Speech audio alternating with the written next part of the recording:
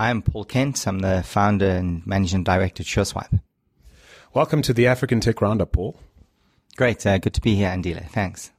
Well, perhaps let's start with a little bit about you and the journey that leads you here to, speaking to me about a startup you founded and one that's operating in the payment space. Yeah, I think our journey is a little bit different to others. We started not within a garage, but within another company. I was working at Healthbridge at the time.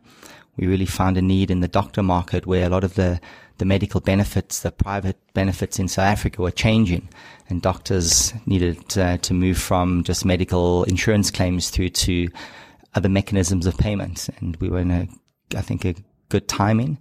We partnered with a bank, Capitec, who were really looking just to get into that space. So we put a product extension to our existing business, and we had a little bit of success there. And the idea came out of that to take it out of healthcare into the broader market, because we saw a need for independent retailers really to have decent fees at a very, very good service levels, which they weren't getting from the major banks at the time.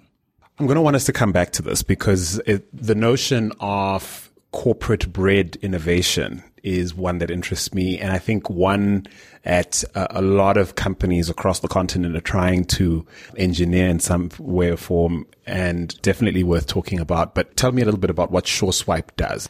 So SureSwipe, in 2008 when we entered, there was only 4 banks that could provide merchant services, which is really ability for businesses to accept credit and debit card payments. Smaller merchants, what we term independent retailers, they were underserviced and overcharged as much as 5-6% at the time. And to get an installation at a small merchant, it took up to 30 days. If there was a problem with the machine, with the hardware, which, 10 years ago was quite common, it would take 7 days to come and fix and repair that machine. So there's a lot of revenue lost for these independents. And, small businesses, you just take out a small part of their revenue, and they really, they're survivalists.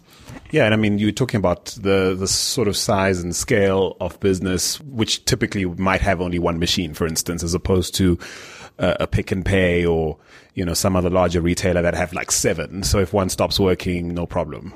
Yeah, sure. That's exactly it. And even to the point where businesses that were a certain turnover, the banks actually declined them because they just didn't have the number of transactions to go through those machines that made it economically viable for the banks at that stage. Similar to how the banks continue to go about deciding where to put an ATM, for example.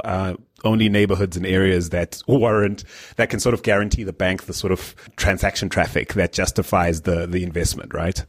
Yeah, that's exactly it. But part of it is, you need to get an economic return. That's part of doing business. But I think what the banks do very differently to the likes of SureSwipe is they run very expensive infrastructure. They run very expensive services. They've got those wonderful big buildings that they pay a lot of rent for.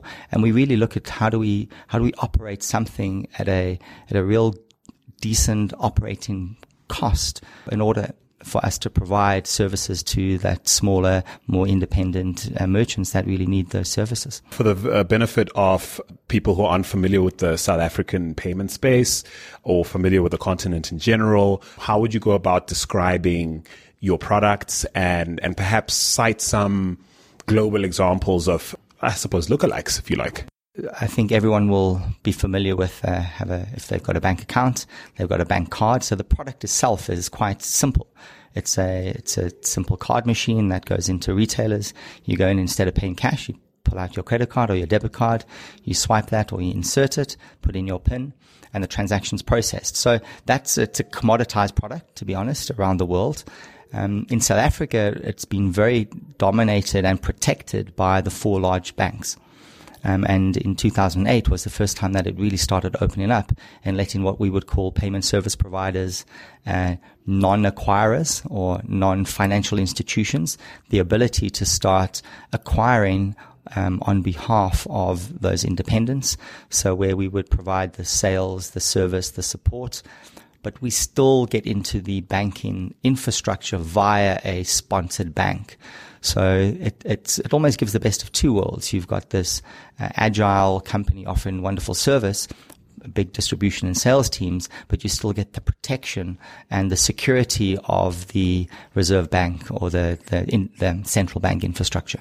So what changed several years ago to allow players like you in? I was speaking to an investor, recently who reckons that this space is entirely ripe for consolidation because of the commoditization you referenced. And he reckons that's because, it's a space race for brand recognition, brand ubiquity, perhaps even critical mass by some other metrics. So two questions at once. What changed to let you in? And is this investor I've been speaking to right about his perception of the space? So I think the biggest change was Capitec Bank got what at the time was what they call a acquiring license. So before that, they were just issuing cards and issuing accounts. And then they started acquiring transactions from retailers. And they were quite open because they wanted to get critical mass quite quickly. They were open to work with a independent, which is typically a sales organization at that stage. So that was one of the critical moments of us starting. Before that, there was probably one player in the market doing something similar, and quite rapidly it opened up, and the banks started opening up, realizing the benefit of having sales organizations on the ground. And now there's probably 30 payment service providers, either in store or what we'd call physical card acceptance and or online. What do you make of this notion that this area is ripe for consolidation? So I think, mentioning there's probably 30, maybe more payment service providers. Scale is critical in this space. So a lot of them will be either survivalists. They may be breaking even at best, year on year. So it's probably getting to a stage where those independents are ripe for consolidation, for acquisition. And I mean, we're one of them that's looking at that and trying to drive that. Let's go back to something you touched on earlier, which is, how the company was born. And I've said on the show before that visitors to the sort of startup ecosystems in Johannesburg and Cape Town, for example, would be remiss if they didn't appreciate that some of the best innovation won't be found at the local co-working hub or in some of the obvious places that run these tours to come visit and see, look and see or show and tell and that kind of thing. And not to knock what's happening there, because I'm sure there's good work happening, some startups worth, taking a sniff at.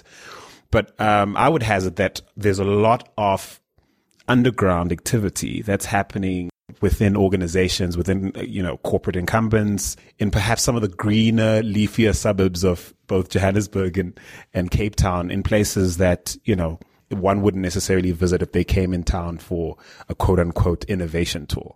So with that sort of backdrop set, talk me through, several years ago when you were starting up, what was your role within, the holding company that allowed you to spawn this idea, grow it out, and then later spin it out? It's wonderful for a company to start within another business. I think the one is it gave us such security around roles, around financial security. A lot of that does come out of spinning a business from an existing company. One of the difficult parts is often they try to keep that business within. And I think one of the biggest successes that we had at SureSwipe is they allowed us to become an independent organization, not a department within another company. So it really became a self-standing business unit. And I think that was one of the key things that we did at the time, and something that we try and do at SureSwipe. We've got, although we provide merchant payment facilities, we do other products that we add on because we've got this wonderful customer base, and we try and get that same level of entrepreneurship coming out of a division that it's got its own balance sheet, its own income statement, but it's got some of that security of having a mothership.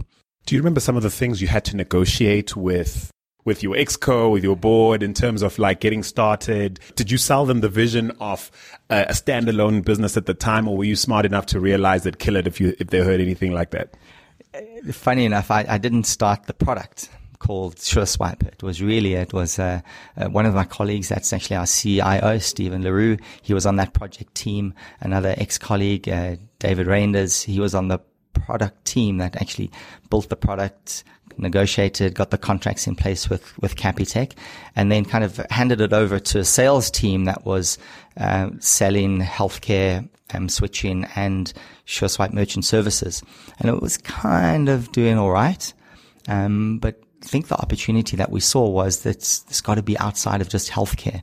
So the decision was made at a management level. I can't remember what triggered off the discussion, but it was probably something like, we needed to do something different to hit targets. And one of the ideas was, well, let's spin SureSwipe off and not just go into the medical field, but into the broader retail. And that triggered the idea of a separate business unit called SureSwipe. So there are a lot of innovation architects, hub runners listening to us now, a lot of corporate professionals who inhabit that role within large incumbents. It's a big deal now to try and manufacture the kind of innovation that, Healthbridge has successfully spawned in SureSwipe. So give them some advice on how to handle mavericks like you, or spot the potential of mavericks like you who might not necessarily be in the organization yet. Yeah, I think it was. And having a secure job, for me, having a secure job at that time, there was a little bit of a nudge and a push from other, part of the Manco team that without that, maybe I wouldn't have jumped into it so wholeheartedly. But the biggest component was really around that independence. Really got to break the ties, allow them the ability to do things their way. Often it's, well, this is how we do it at a corporate level. So you've got to do that at a startup, and a startup is completely different. And we have, even at SureSwipe, we're going through that same thing now, where we've got some really new business units that are being hindered by SureSwipe's and SureSwipe's need for resources, development, etc. And they kind of get put to the bottom of the pile. And I think the real key element for it was that just allowed us to go free, make our own decisions, and, cap it with some commitment to some funding. We were quite fortunate. We looked at, from a startup, the product was built, or a MVP was built, and I guess the philosophy that I had taken it out there wasn't to build the most amazing product. It was say, well, we've got something good enough to sell, and we try to build an amazing sales arm.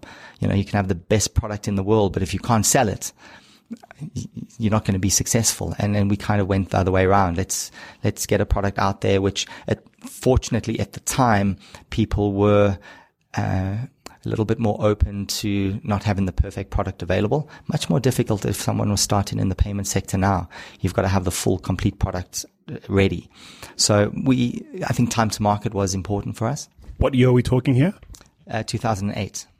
Yeah. So were there any hard lines, or perhaps lines drawn in the sand during that period around this has to work by such and such a time, or we need to see results of such and such a nature in order to justify continued investment, etc.? So we were fortunate. We didn't have those discussions, and we got to the point in year one, we were cash flow positive. So it was like just an amazing success story, going from, we started with probably 200 customers that we brought across from the healthcare, from Healthbridge. And within the first year, we were funding ourselves. So let's talk about Healthbridge, so that, we have the full picture. For people who don't understand or know about Healthbridge, give us a sense of what that company does, again, to help us join the dots in terms of the birthing story of this company, of SureSwipe. So I think Healthbridge started from an entrepreneurial journey as well. It was 1999, I think it was. It started, and really at that stage, you can think about claims between a medical practice and a medical insurer were either sent through paper, which was the most common, or the real tech-savvy ones used to, batch it and send an electronic batch, EDI batch, at the end of every day or every week. So Healthbridge came into the market, putting in what we call real-time claims, processing directly into the insurer. So the doctor had, whether would send it immediately as you leave the doctor's practice. He would get a response saying that it would be guaranteed to be paid. And that was the real core of this real-time response coming from the medical insurers, confirming, first of all, that it's a valid patient, but also confirming that they've got an insurance benefit available to make good on that payment. Instead of having to either send something into the ether and wait till you get a response from a paper claim, or phoning up the insurer to say, does Paul have insurance? It was actually just done part of the software system. What would you say has been the greatest departure from the initial vision that's part of your core offering now? I think Healthbridge was very much a technology company, and sales were needed as a means to, of course, you have to sell your product out there. But from an organizational point of view, they were really into technology, business workflows within doctors' practices. We saw things a lot more simple. We think card payments, card acceptance is a commoditized product. And so to differentiate at a technology level, at a product level, at the time was virtually impossible. So it really started talking about setting up the business as a sales and service organization. And that was kind of the big difference between the Healthbridge as the technology company and SureSwipe, which was real sales and marketing company. And so when you think about when you first started out and now a decade later, what would you say has been the biggest innovation on that notion? Pivot maybe, or moonshot? Yeah, so we now payments has become much more technology driven. At the time it was card only. Contactless has come in, but it's still card. But we're really seeing a lot now in QR payments. We're looking at digital POS systems with MPOS connected to that. So very much cheaper devices that are in the market. And we've moved certainly from a sales organization to much more, we run our own technology stacks now. So we build our own products, or we licensing products, packaging them and bringing them to market. But we still go back to, we've got more than one product to sell now because we've got an MPOS solution. We've got the traditional card machines that you see in most retailers. We also integrate directly into point of sale vendors. So MPOS being a mobile payment portal, right? That's exactly it. So it's that little card device that talks via Bluetooth to a mobile device. Square in the US is probably the perfect example to use. iZettle in Europe. And so tell me how you think about potential collaborators, potential clients, potential licensors. What filter do you use to evaluate the market for those different groups? Given how no one's staying in their lane and you're in a highly commoditized space, how do you know that you're not putting yourself in a partnership situation or a licensing situation that will essentially disrupt your business? Yes, so we think about it from a client point of view, from a customer. So if we think about the product that we started with, yes, it can be used across a multitude of size customers, but it's not optimal. So we really looked and said for independent retailers that do small volume, kind of look at it, volume of transactions, a standalone device is perfect. But if you have a higher volume business, quick service restaurants, for example, multi-stores, if you're slightly larger independent, maybe you've got ambitions to open more than one store, franchise out. Really, you want more control over the transaction speed. You want to reduce your admin burden, and that then you start getting payments integrated into your point of sale system.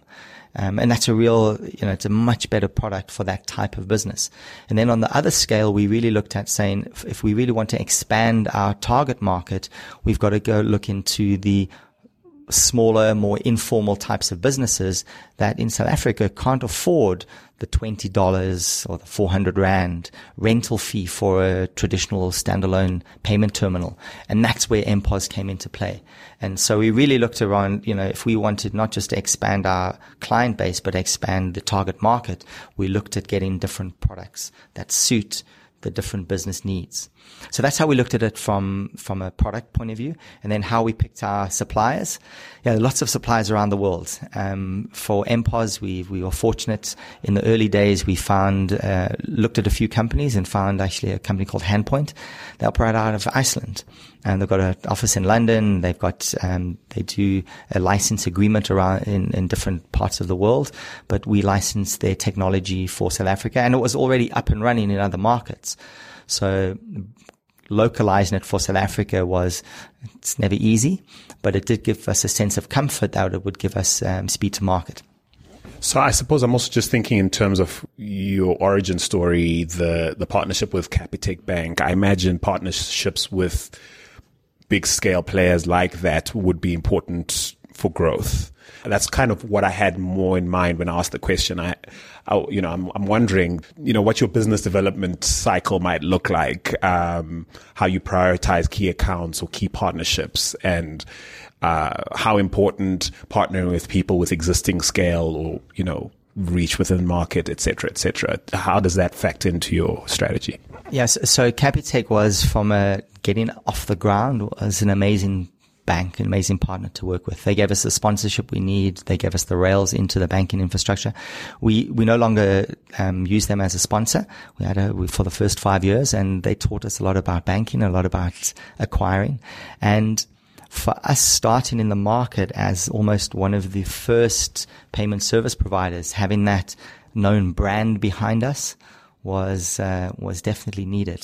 Sorry, let's just contextualize. Capitec in South Africa, a lot of people rating Capitec as arguably the biggest disruptive influence in mainstream banking, retail banking here in South Africa, to come out in a long time, to take on the likes of First National Bank, Nedbank, Absa certainly, and Standard Bank, helping to popularize mining the green fields for business growth at a time when the bigger banks couldn't be bothered, or frankly, when they could be bothered, couldn't figure out a way to do so profitably or, profitably enough.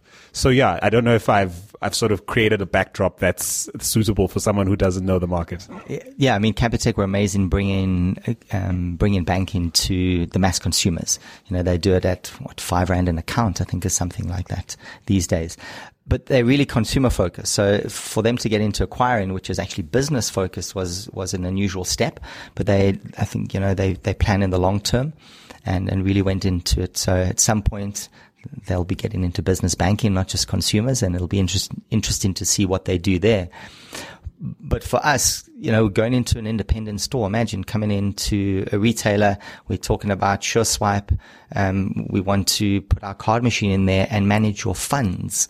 It's like, the most trusted thing you need is the money that flows through your accounts to be secure.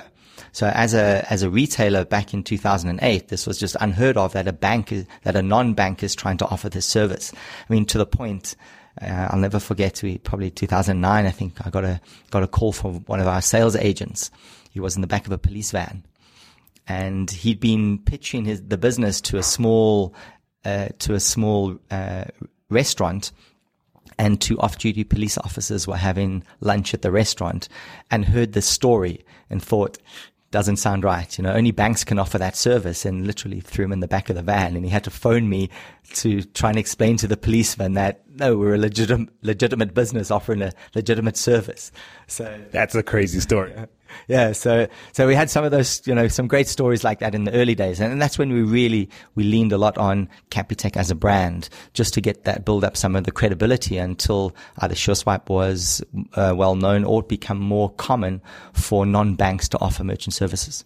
So from a regulatory standpoint, are you a financial services company? At which point do you transition from a technological enabler or, service provider to a financial services entity? We're hindered at this stage to get into provide the full financial services. The Payment Association of South Africa and the Reserve Bank rules don't allow it. So we're still dependent on a bank. We're still dependent to process via Visa, MasterCard via a banking platform. So from a regulatory point of view, we have what we call a sponsor bank. They provide the rails into the banking infrastructure, and they provide the regulatory oversight that's needed for a payment service provider to operate. So founders listening to us right now, that's probably a key piece of this puzzle, where it's like you could have this amazing dream or innovation in this space. Only so many ways to crack this nut, it sounds like. You still have to be friends with the large banks at this stage. And I think it's going to be like that for a while. You know, innovation is an amazing thing and it can enable a lot, but we're still in the banking world. We're dealing with people's money. So there's this fine balance between risk and innovation. We often think that the regulator is behind, but there's a role to play there.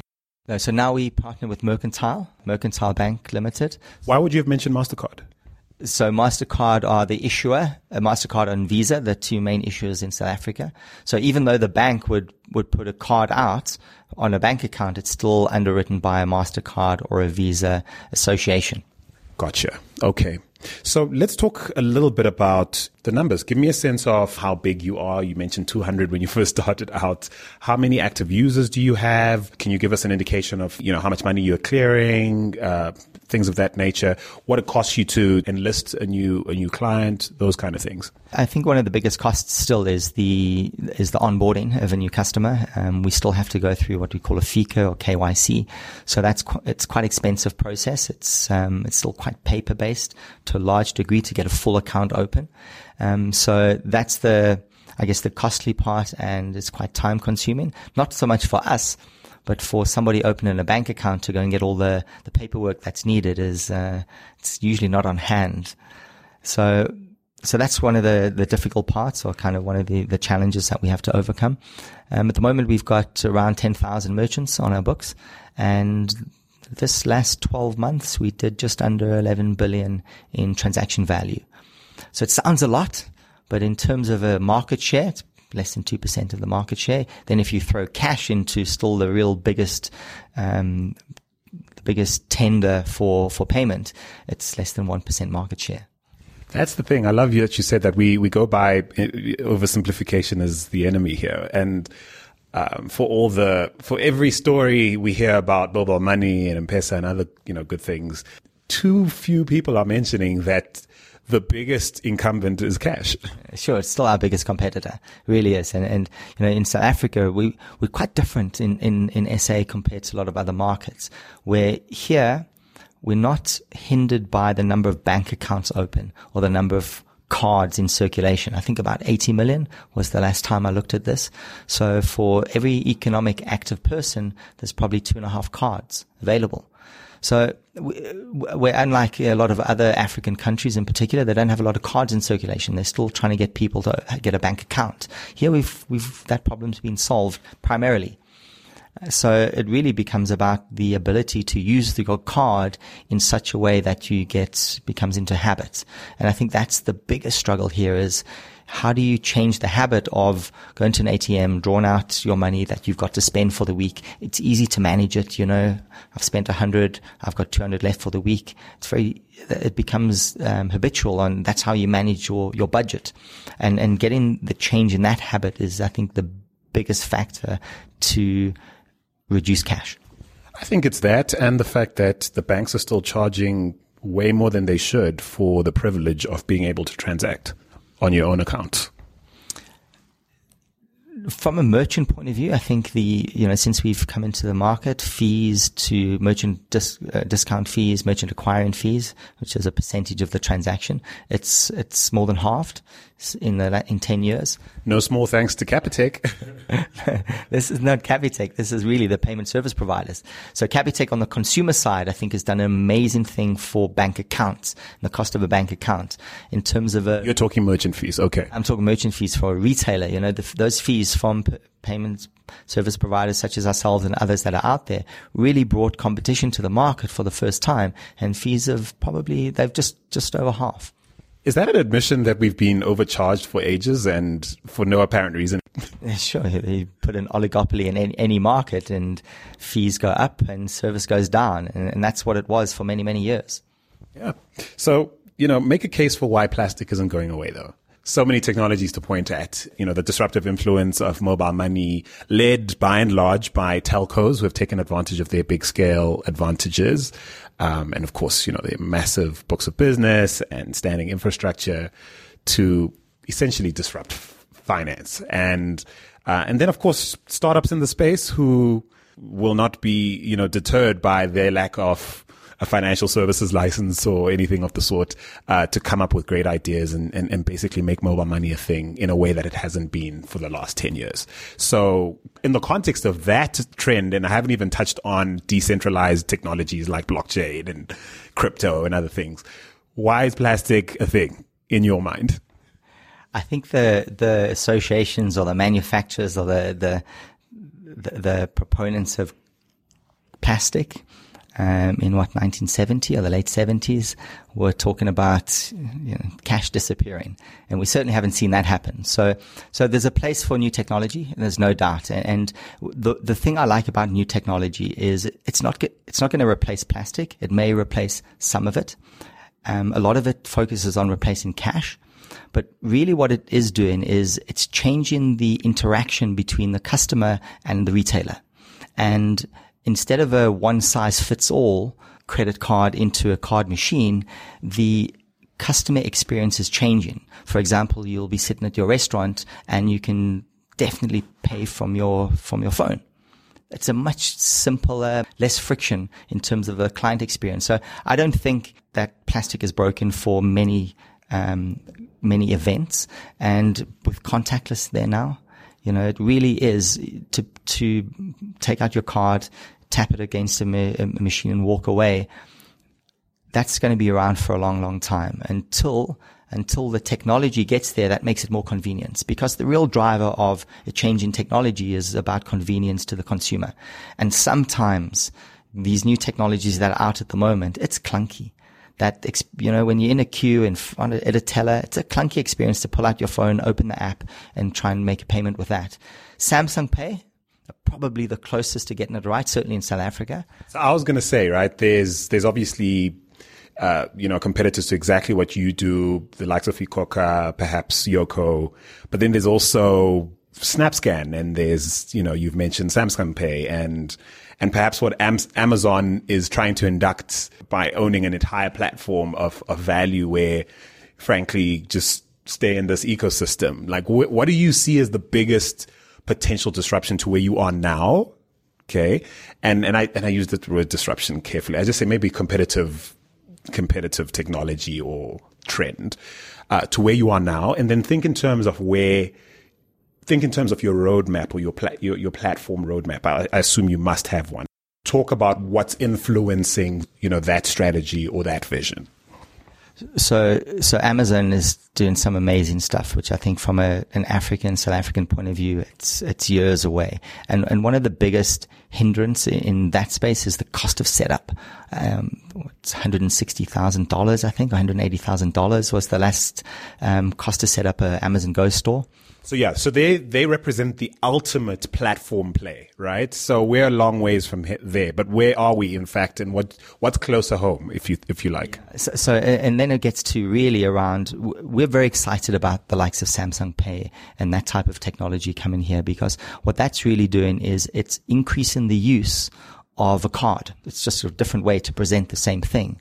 And all of our devices, our technology that's set up is for acceptance of, I'm going to say, electronic tender of different kinds. And that's how we see our role to play. The smaller merchant or the independent retailer, Zapper, SnapScan, which is really the QR codes. The challenges that they have with that is they need a contract with a bank or SureSwipe for acceptance of card. They need a contract with SnapScan. They need a contract with Zapper, and multiple contracts, multiple settlements, increased complexity, increased time to recon. So what happens is, from a business owner point of view, and one of the biggest challenges a small business has is access to time. So this level of complexity is just creating more and more admin and reducing the time that they have to work on their business. So what we see as the role of SureSwipe or the others is really to sit in front of that and be an aggregator for all legal tender. maybe not cash, but certainly from all digital, where we can present it in a way what's very easy for the retailer, very easy from a recon point of view, and really just simplifying their life. And so from that standpoint, really the notion of a crypto-led future, or, a virtual contract-led future is no threat to your business per se in that context. As long as we have the ability to accept it as a mechanism of payment and present it in a way that the retailer can use as part of his in-store experience. So presumably a future where the agreements you have currently with like MasterCard, you might have at some point similar agreements with the likes of Luno as an exchange, as a crypto exchange, for example. Yeah, that's exactly the future that we're talking about. So, Bitcoin or another type of cryptocurrency can be a legal tender. They'll come in and they'll need a way to accept it. They'll need a way to make sure that it gets transferred into their account, and they'll need a trusted source that can provide the information where a retailer can do the recon that what I'm getting paid is what was promised to me either yesterday or today. So because you and I both live in Africa, you told me you've got about 10,000 active merchants right now. I know just how impressive that number is because we live here. And because I know where we are in terms of, the digital transformation journey we're on as a continent. How much pressure are you under to justify, this growth story, or to create a growth story that matches stuff that we've come to expect from startups that are venture backed and sort of surfing growth that it's just spurred on by, conspicuous spending on paid acquisition of customers and things of that nature. I suppose I'm trying to get into your startup founder's mindset in terms of gauging what was a good day today, whether this year we actually hit our targets, are we growing fast enough?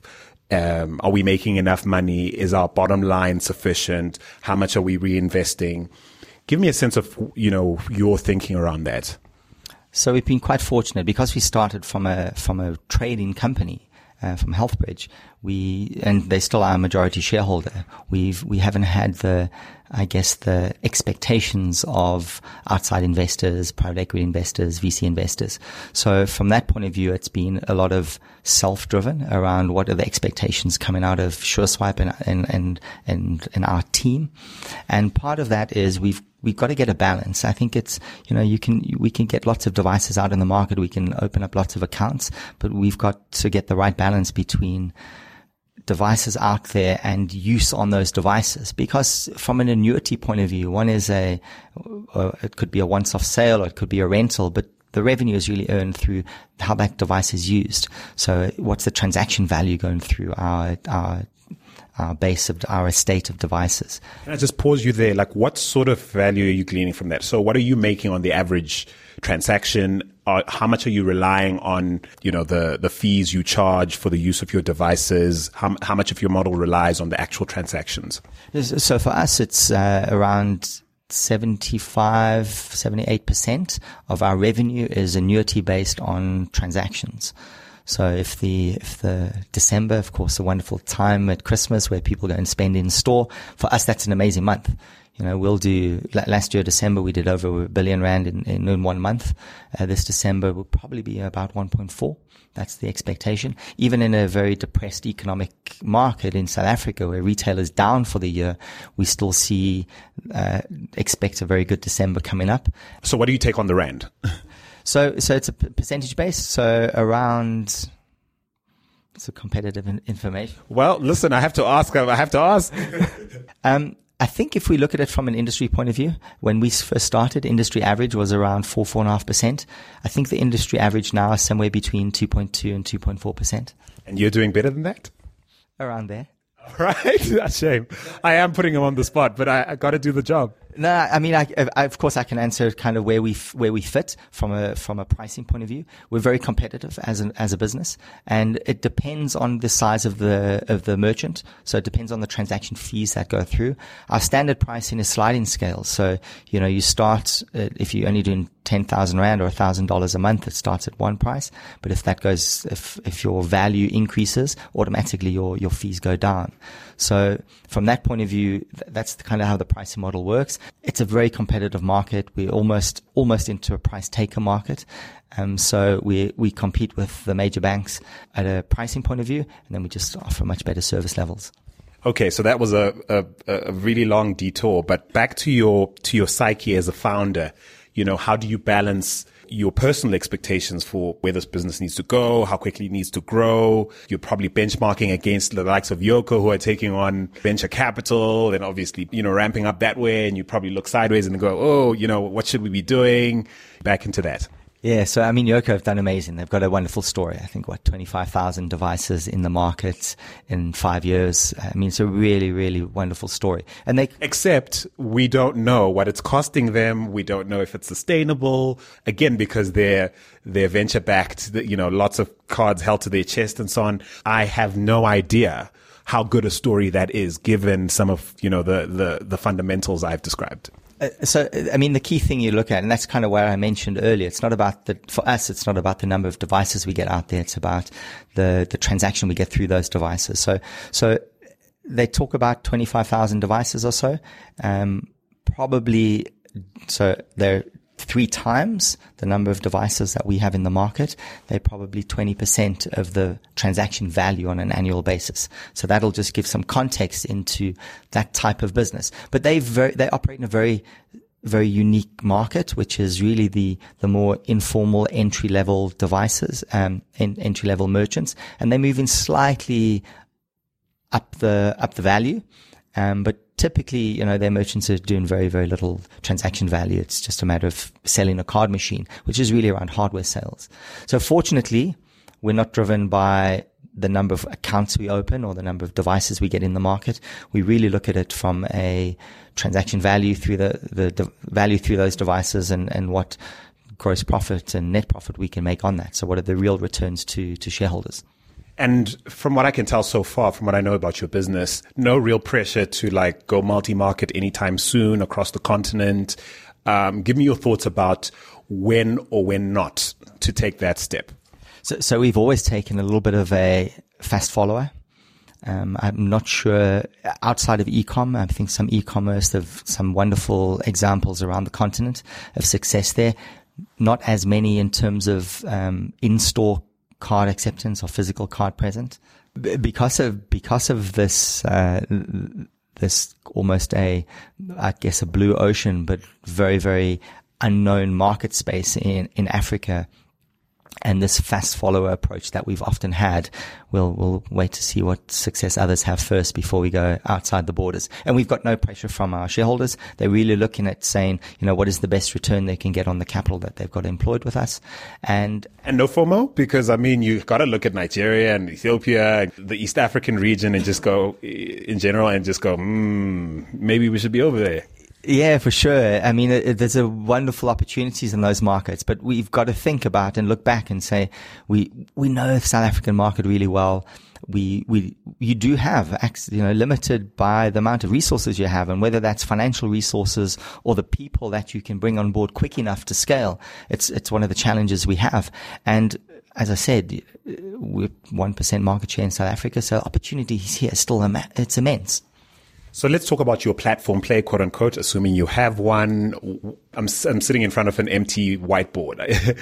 Let's pretend this was a board meeting and you guys were vision casting for the next 5 years. What would be on that whiteboard? Would it be a lending play like Yoco's doing? Would it be a strategic merger or acquisition involving something like Luno or BitPesa? What are you betting on? So we're betting on obviously it's a growth strategy still at this stage because of the opportunity that's there, and it's a combination of a few of those really. I think one is our current shareholders are in discussions to exit, and that will consolidate a lot of some of the players in this market, where we'd have the ability to really have a strong business focus on the different market segments in terms of the informal kind of independence and even into the tier 2, tier 1 retailers. So that's quite an exciting opportunity. It really brings, probably for the first time, that could bring the real scale into a payment service provider. that's the one side, and those conversations continue. So it's a readjustment of your risk profile by basically allowing your major shareholders right now to exit so that, you can mess about without putting their investment at risk. No, I just think, they've been wonderful shareholders, but it gets to a time where the requirements from a business point of view and the requirements of shareholders, they don't add up. So there's, as they exit, the preferred bidders have got, they've got access to new markets. They've got companies that they own within the South African market, and it's a great merger opportunity and a consolidation opportunity. And hopefully your strategies are aligned with those new bidders. That's exactly. So, and that's it. So that's on the, I guess, market consolidation side. So the probability of that happen is quite imminent. From a product point of view and kind of a product roadmap or a platform roadmap that you talk about, we really look at things like, from an independent retailer, what are the things that they struggle with most? Cost of banking, cost of acquiring was a massive problem for retailers, and it still is. So we're still looking at ways, how do we get that cost down? And that's one problem we're in the process of solving. The other one is really around allowing independent retailers the ability to communicate with their customers, to provide loyalty programs, to provide market insights, client insights. So that's something that we're looking at, and we've got a product out there. It's probably still in a MVP stage, but certainly it's a gift and loyalty product that allows small retailers to communicate and market products to their customers. And then finally, we partnered with Retail Capital, one of the initial merchant cash advance companies. So we partnered with them 4 years ago. So we've got quite a successful lending book in collaboration with Retail Capital already.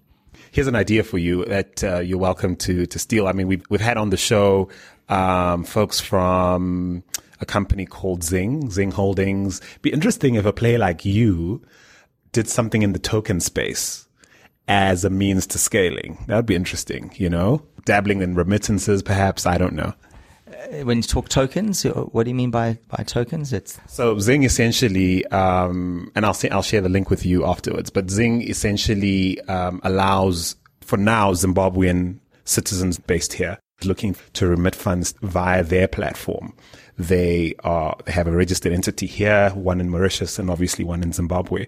You buy their tokens via an app, and essentially through that ecosystem, you are able to effectively transact across borders via these tokens that you essentially buy on their platform. So again, a very clever solve for borderless trade, or at least a trade that would have otherwise been inhibited by very expensive borders and controls. Yeah, sure. And I think one of the things we do have is we've got 10,000 points of presence out there, and certainly from a enablement point of view, we do have the ability to turn those acceptance points into any kind of digital tokens. So yeah, they could be sold in store, or people can go in and buy the token through one of our card machines, and we can facilitate the payment. Yeah. I bet you the folks at Zing are listening to you going, why are you well, you were on the show a couple of weeks ago. It's your fault. No, or maybe you guys should just get together and merge. Yeah, we often looking at saying, we've got this 10,000 devices, points of presence out there. How can we capitalize on those as assets? So open to all discussions. It must be really exciting to be you right now. I mean, anyone in a well-run organization within this space, in a well-run business in this space. Good businesses are generally hard to come by, but being positioned to take advantage of a couple of key trends, big data, remittances, payments, all these wonderful things that potentially can take us, from 0 to 1 as a continent in terms of digital transformation, must be a really exciting time. To be a fly on the wall in your boardroom would be fun. But I want to thank you so much for being on the show. Is there anything you haven't been asked that you wish people would probe, but just in interviews never quite get there? Yeah, it's great. I'm glad you did, because I think I've got one, and it's really around, there's a lot of hype in fintech, and there's a lot of hype in technology companies, and I often say to the team, we try and have a lot of fun in this business, and part of the reason for that is we are although we're in a payment, finance, or technology space, we're actually retailers, and we keep retail hours. And so we're always on. So it's a quite, it sounds very sexy in fintech and payments, but it's tough being always on 24/7 because that's when our clients operate. And so to counter that, we try and make sure we have a lot of fun in the business. So tell me though, you've just given me one last question I have to ask around this hype question, which is you must have pet peeves. When you read, the PR journalism in the space or the hype journalism in the space, and there must be things that leap out at you and just go, for me, it's the phrase leapfrog or the word leapfrog. It just annoys me. But I mean, what grates you or impact investment? That's my other bugbear, when it's lazily unpacked or put forward. Like what in your space doesn't sit well with you in terms of the realities of working in the trenches of the industry you're in versus the perception out there? Yeah, I mean, I don't think it's anything to do with the hype of any of the interviewers or any of the journalists. It's really for us, what irks me really is around the inability for the regulator to keep pace with innovation, and the weak spot on transactions, in my view, is still the bank. And we're forced to go via banks into the rails for processing, but from a reliability of product to the consumer and to our customer, who's really the retailer, they're still the weakest link. Well, we will leave it here. Thank you so much, Paul Kent, founder and CEO of SureSwipe. Thank you so much for your time, man. Thank you.